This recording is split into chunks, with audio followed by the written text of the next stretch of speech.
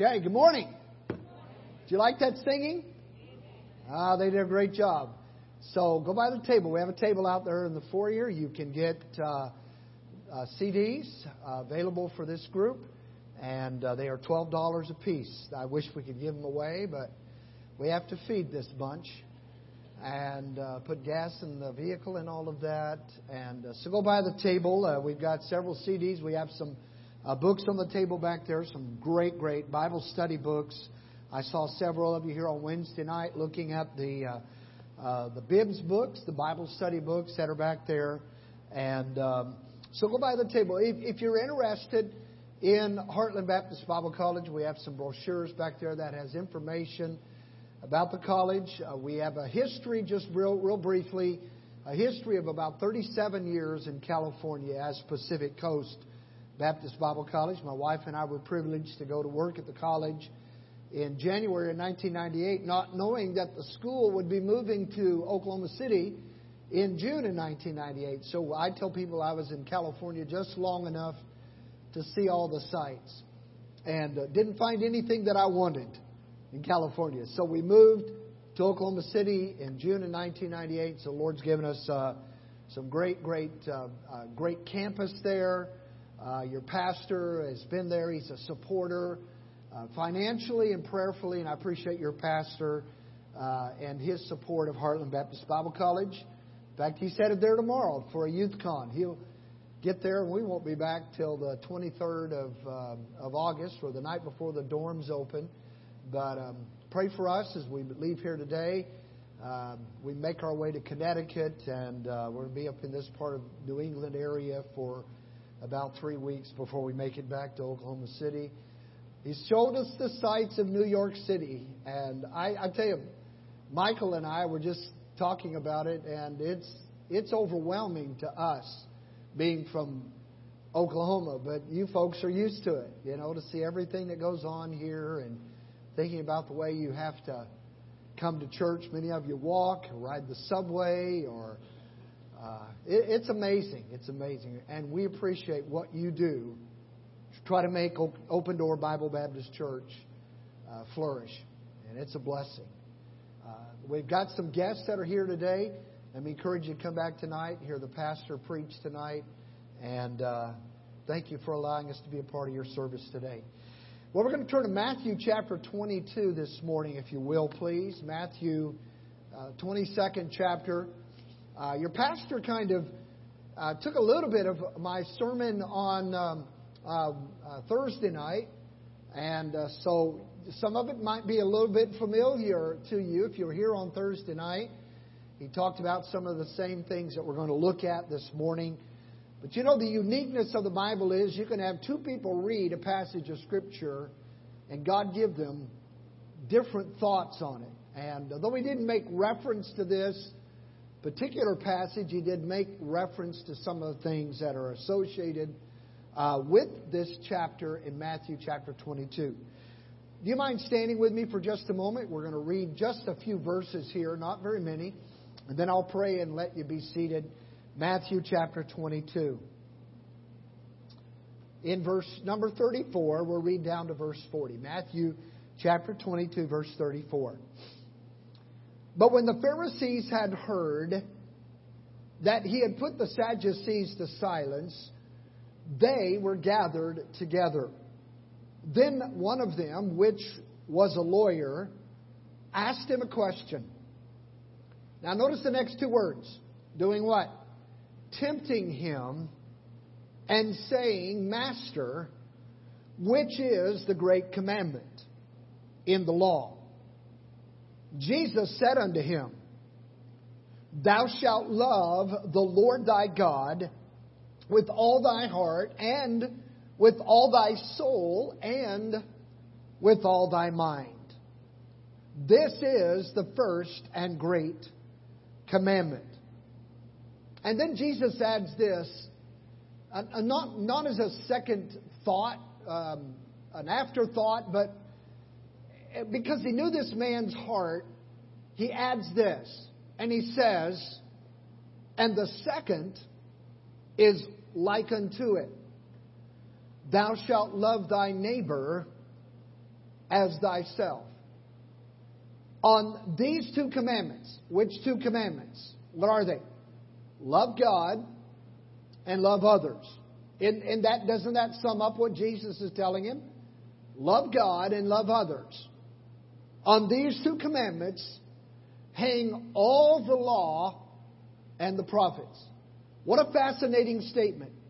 Jesus, the Son of God, is saying that all of basically the Old Testament, the law and the prophets, that all of those hang on those two commandments.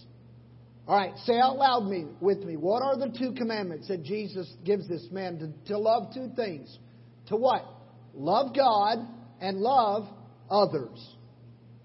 The Son of God says, on those two commandments, all of the Word of God hangs on those two commandments. We're going to look at loving God and loving others. Father, now bless our time together in the Word today. And Lord, help us to convey the truths that we need to know about loving You and loving others. If there be one here this morning that does not know Jesus as their Savior, who has never experienced the new birth, speak to their hearts.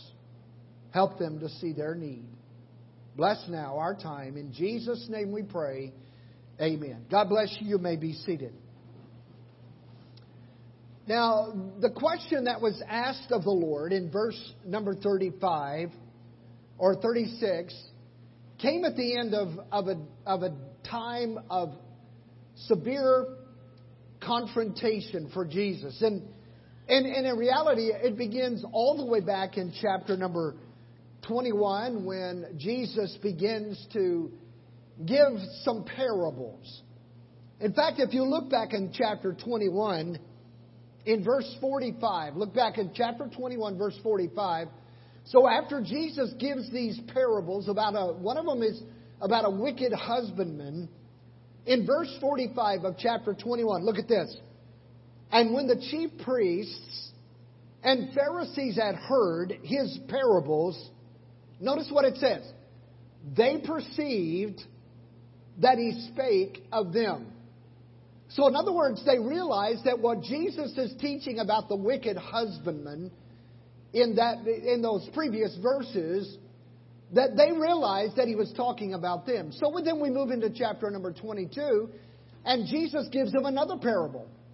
He gives them a parable about a king who was having a wedding feast, and he sent his servants out to bring guests to the wedding feast, and basically they rejected him.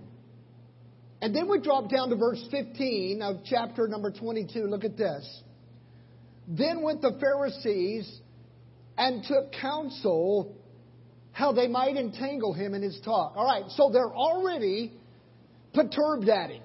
We read that in verse 45 of chapter 21. They're angry at him because they knew that what he was saying about the king who developed it, had this wedding feast and invited people to come, and they rejected that. They already knew that he was speaking about them, so they get together and they take counsel together so that they can use something against him. And so it takes place. There's three things here in chapter 22 that are part of that plot to find something that they could use against Jesus. And the first one has to do with authority. In verses 16 to verse 22, they send some of their disciples and a group called the Herodians, and they go to Jesus and ask him a question. Is it right for us to offer tribute to Caesar or not? Now, the interesting thing about this is that the Pharisees hated the Roman Empire.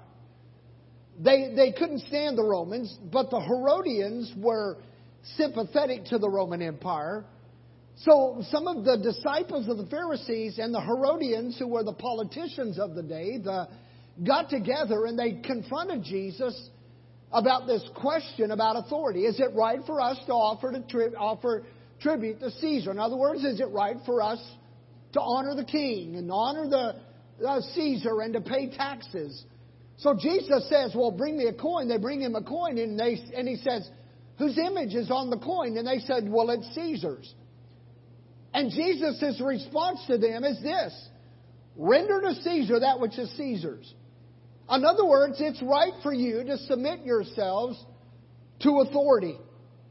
God has given us all kinds of authority in our life, right? If you work, you have a boss. And even if you don't have a boss, you still have a boss. Because somebody's always going to, listen, can I help you today, young people? Somebody's always going to be in charge of your life. You used to crack me up because at Heartland, my wife and I were the deans for 14 years. And I'd have a young man come in and say, well, I'm quitting school. So I said, well, why? He said, well, I don't like the rules. What are you going to do? Well, I'm going to join the military. And I'm thinking, do they have rules in the military? I think they do, don't they? Somebody's always going to be in charge. So Jesus answers this question about authority. And the second question comes from a group called the Sadducees, who were questioning Jesus about the accuracy of Scripture. And they came to Jesus and said, according to the Deuteronomy 25, if two brothers are living together and one of those brothers dies and the other brother is not married, that it's the other brother's responsibility to take his brother's widow and marry her so that they can have children. So the Sadducees, they were the liberals of the day. Liberals, by that I mean they were liberal when it came to religious beliefs. They didn't believe in angels. They didn't believe in the resurrection. So they came to Jesus and said, a man marries a woman and he dies and his brother marries her and that brother dies. Brother number 3 marries her and he dies. And I'm thinking, all right, so if I'm brother number 4 and 3 of my brothers have been married to the same woman, I don't think I'd drink the Kool-Aid. You know what I mean? And so they go through this ridiculous scenario. 7 brothers are married to the same woman, and they say, at the resurrection, because they didn't believe in the resurrection, whose wife will she be? And Jesus says, you do err, not knowing the Scripture. Because God is not the God of the dead, He's the God of the living. So He answers these 2 questions, one about the authority and one about the accuracy of Scripture. And then we have the third question that is presented from this lawyer questioning priority. Priority. And he comes to Jesus and he asks Him a question. And again, help me out today, church. Why did he ask Jesus this question? What was his goal? What does it say? Look at it again in verse number 35. Then one of them, which was a lawyer, asked him a question, doing what? Tempting him and saying, Master, which is the great commandment in the law? Now, when you think about this, now, all right, so I've got a 2-point outline here. Number 1, we have the tempting question. This lawyer, not in the same sense as we think about a lawyer today. So I'm not going to tell any lawyer. I've got 2 lawyer jokes, but I don't want to offend anybody, so I'm just not going to do the lawyer joke today.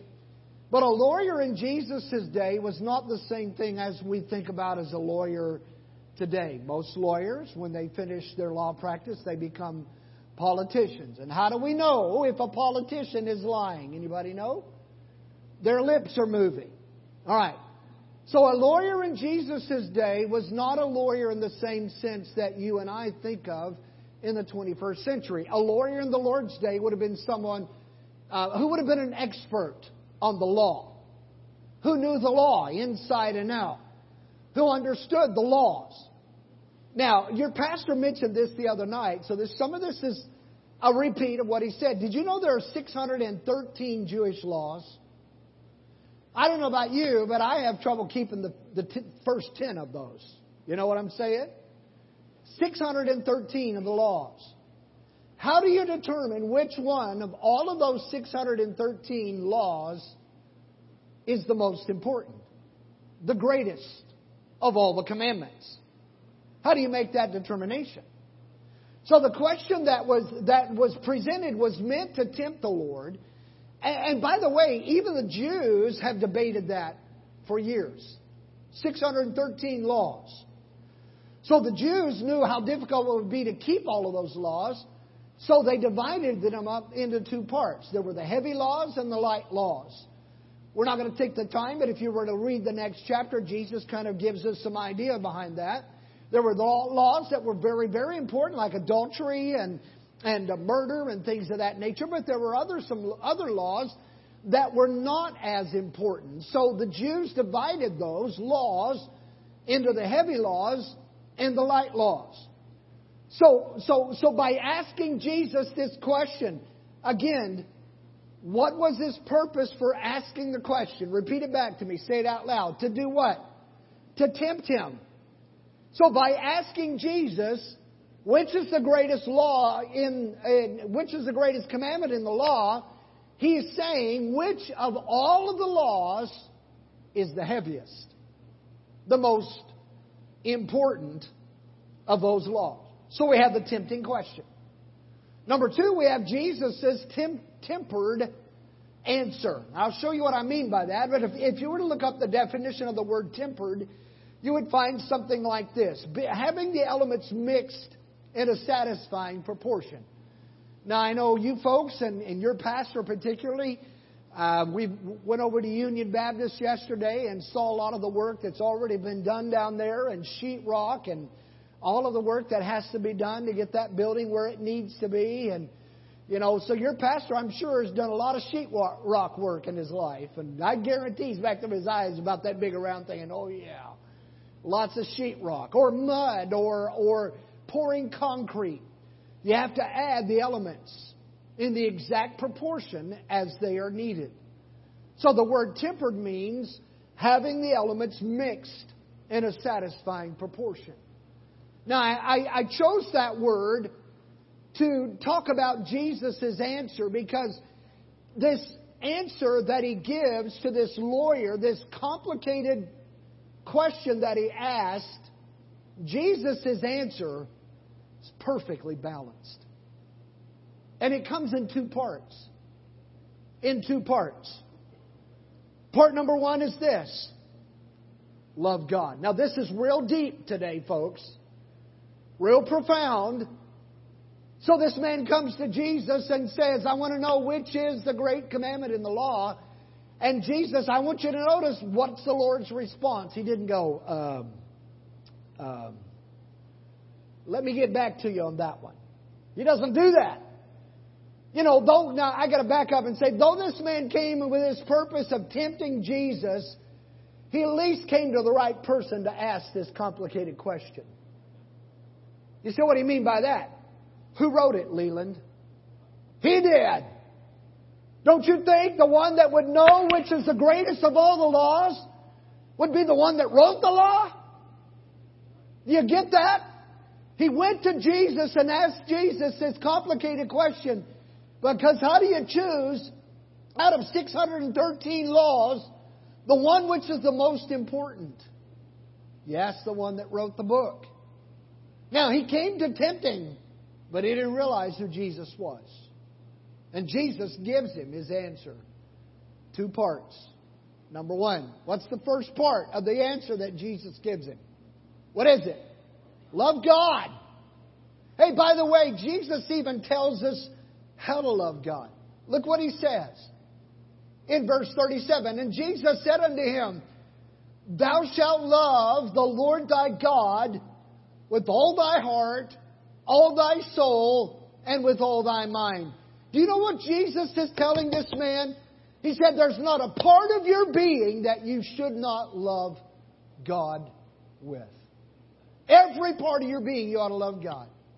What does that mean? Well, it means this. We need to give Him our devotion. Our devotion. Now, I know where I'm at. I'm in New York City. We got the Mets. Anybody here a Mets fan?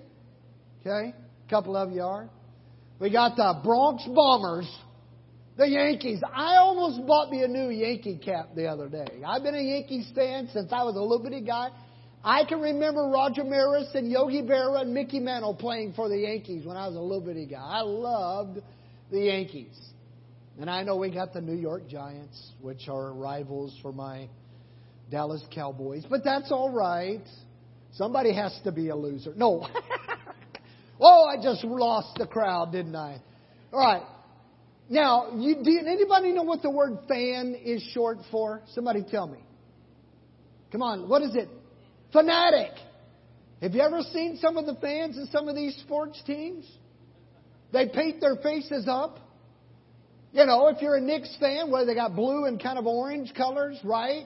You got the Giants. I mean, you go to the games and you got guys with their bodies painted and their faces painted, and they got these funky looking hairdos and all this stuff. Do you know why? They love their team. They're fans. They're fans. You know what? I'm not saying we shouldn't love our favorite sports teams, but we should be devoted to Jesus Christ. You know what I appreciate about you folks, and I mean this, and I'm not trying to win brownie points, whatever that means. I'm not trying to, elevate you at all, but the fact that some of you have to walk 30 minutes to come to church or ride a subway to come to church, I appreciate that. I'm just, I'm from Oklahoma. And we don't have to do stuff like that in Oklahoma. Now, we do drive 20 minutes to church, but it's in the same town, and we can drive there. And some of you had to park way down the street today because they got the street blocked off out here because they got a street fair going on down the next block, and that's devotion. I'm not trying to pump anybody up. I'm just saying this. You know what it means to try to come to church.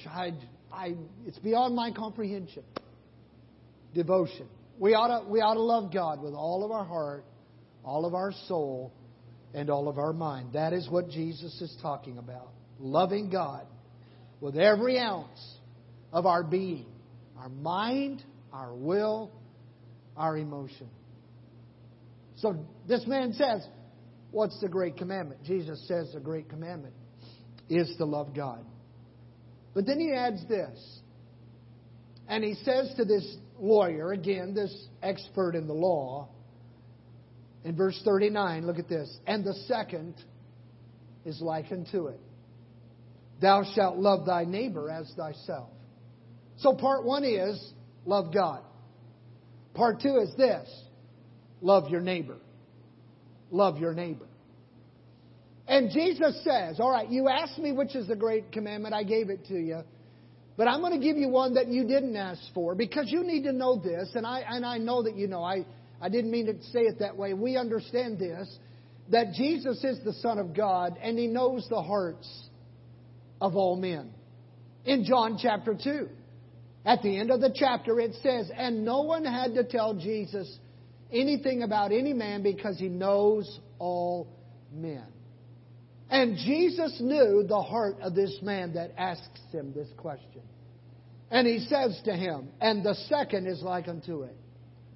Thou shalt love thy neighbor as thyself.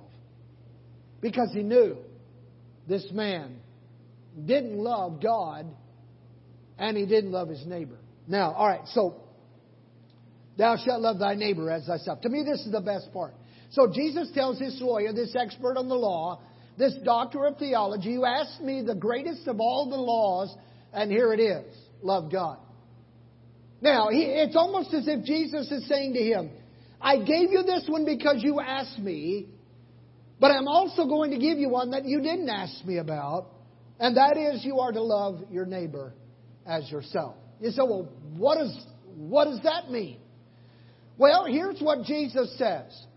Verse 39 again. Look at this. And the second is, notice the next word, is like unto it.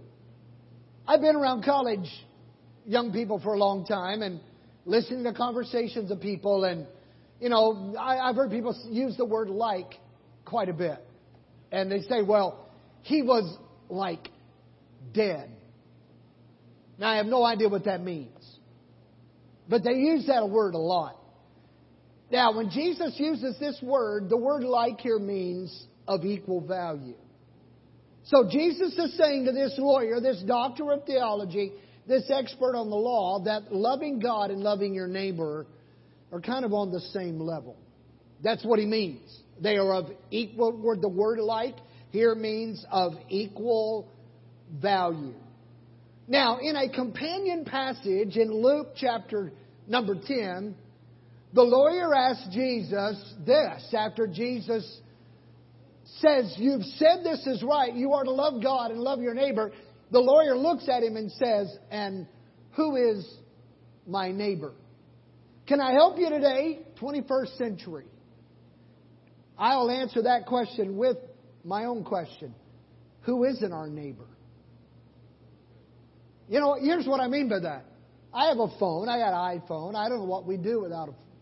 We use our GPS on our phone, and your pastor's got one, and we were going over to the Bronx yesterday to go put out some tracts for Brother Franz, and your pastor has an English accented man on his phone. Judy on all that right. He got an English accent on his. I don't know what we do without a phone, you know, and the GPS and all that stuff. We'd get lost. My wife accuses me I'm directionally challenged. If I walk out of the door here, you know I'm supposed to go left, but I go right. Listen, I'd get lost in a round room. That's how bad I am. So when this man asked Jesus this question, and who is our neighbor in Luke 10, really when you get down to it, I get on my phone and send an email to somebody on the other side of the world. Isn't that amazing? You walk up and down the streets. Brother Newberger went over and saw the church yesterday, and they're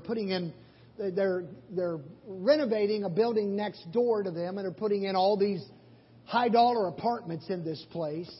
And they're that far from the windows, that next building. And Brother Newberger was telling me, right, in the fall we're going to open up our windows, and they're going to hear Amazing Grace come out of the windows. Neighbors, right there. You look out the window. Hey, how are you? You should reach across and shake their hand. And you live in neighborhoods like that. Really, it's amazing when you think about it.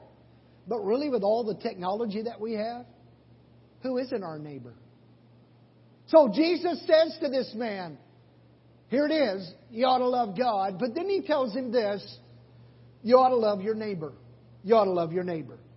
Now you have to understand the Son of God is saying that a love for our neighbor is of equal value to a love for God.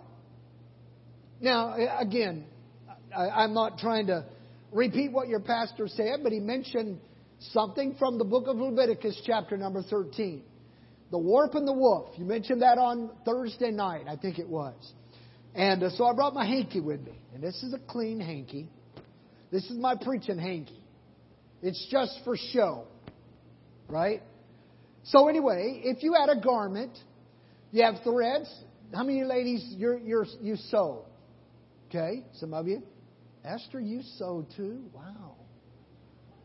All right. So you sew. You have threads in a piece of material. For instance, this is my hanky. We have threads that run up and down and threads that run side to side, right? Is that how it operates? Yes or no? Is that the way it goes? Miss Julie, right? You have threads that run side to side and up and down. In the Old Testament, the threads that, I got to look at my notes here, make sure I get it right. The threads that ran up and down, or is that vertical, were called the warp, W-A-R-P.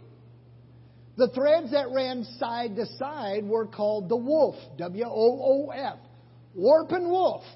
And you say, well, that's kind of some weird words. I understand that, but I'm going somewhere with this. And in Leviticus chapter 13, if you had a garment, say for instance, I had a spot of leprosy right here in the middle of my hanky, right in the middle, right in the bullseye. Can everybody see that? Visualize it. There's a spot of leprosy right there.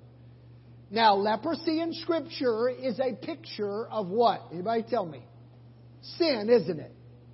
So if you had a spot of leprosy right in the middle of this garment, the warp threads running this way and the woof threads running this way, there is no way that just the warp threads would be affected by that spot of leprosy. Right? It would affect both directions. Warp, up and down, and woof, side to side. All right. So Jesus tells this man, this lawyer, the greatest commandment in the law is to do what? Give me the first one. Say it with me. Love God. And the second is of equal value to it, which is what? Tell me. Love your neighbor. Can I help you today? If you don't love God this way, the way you should, can anybody else tell me what's going to be affected? You're not going to love this way as we should. Does that make sense? So the order is this.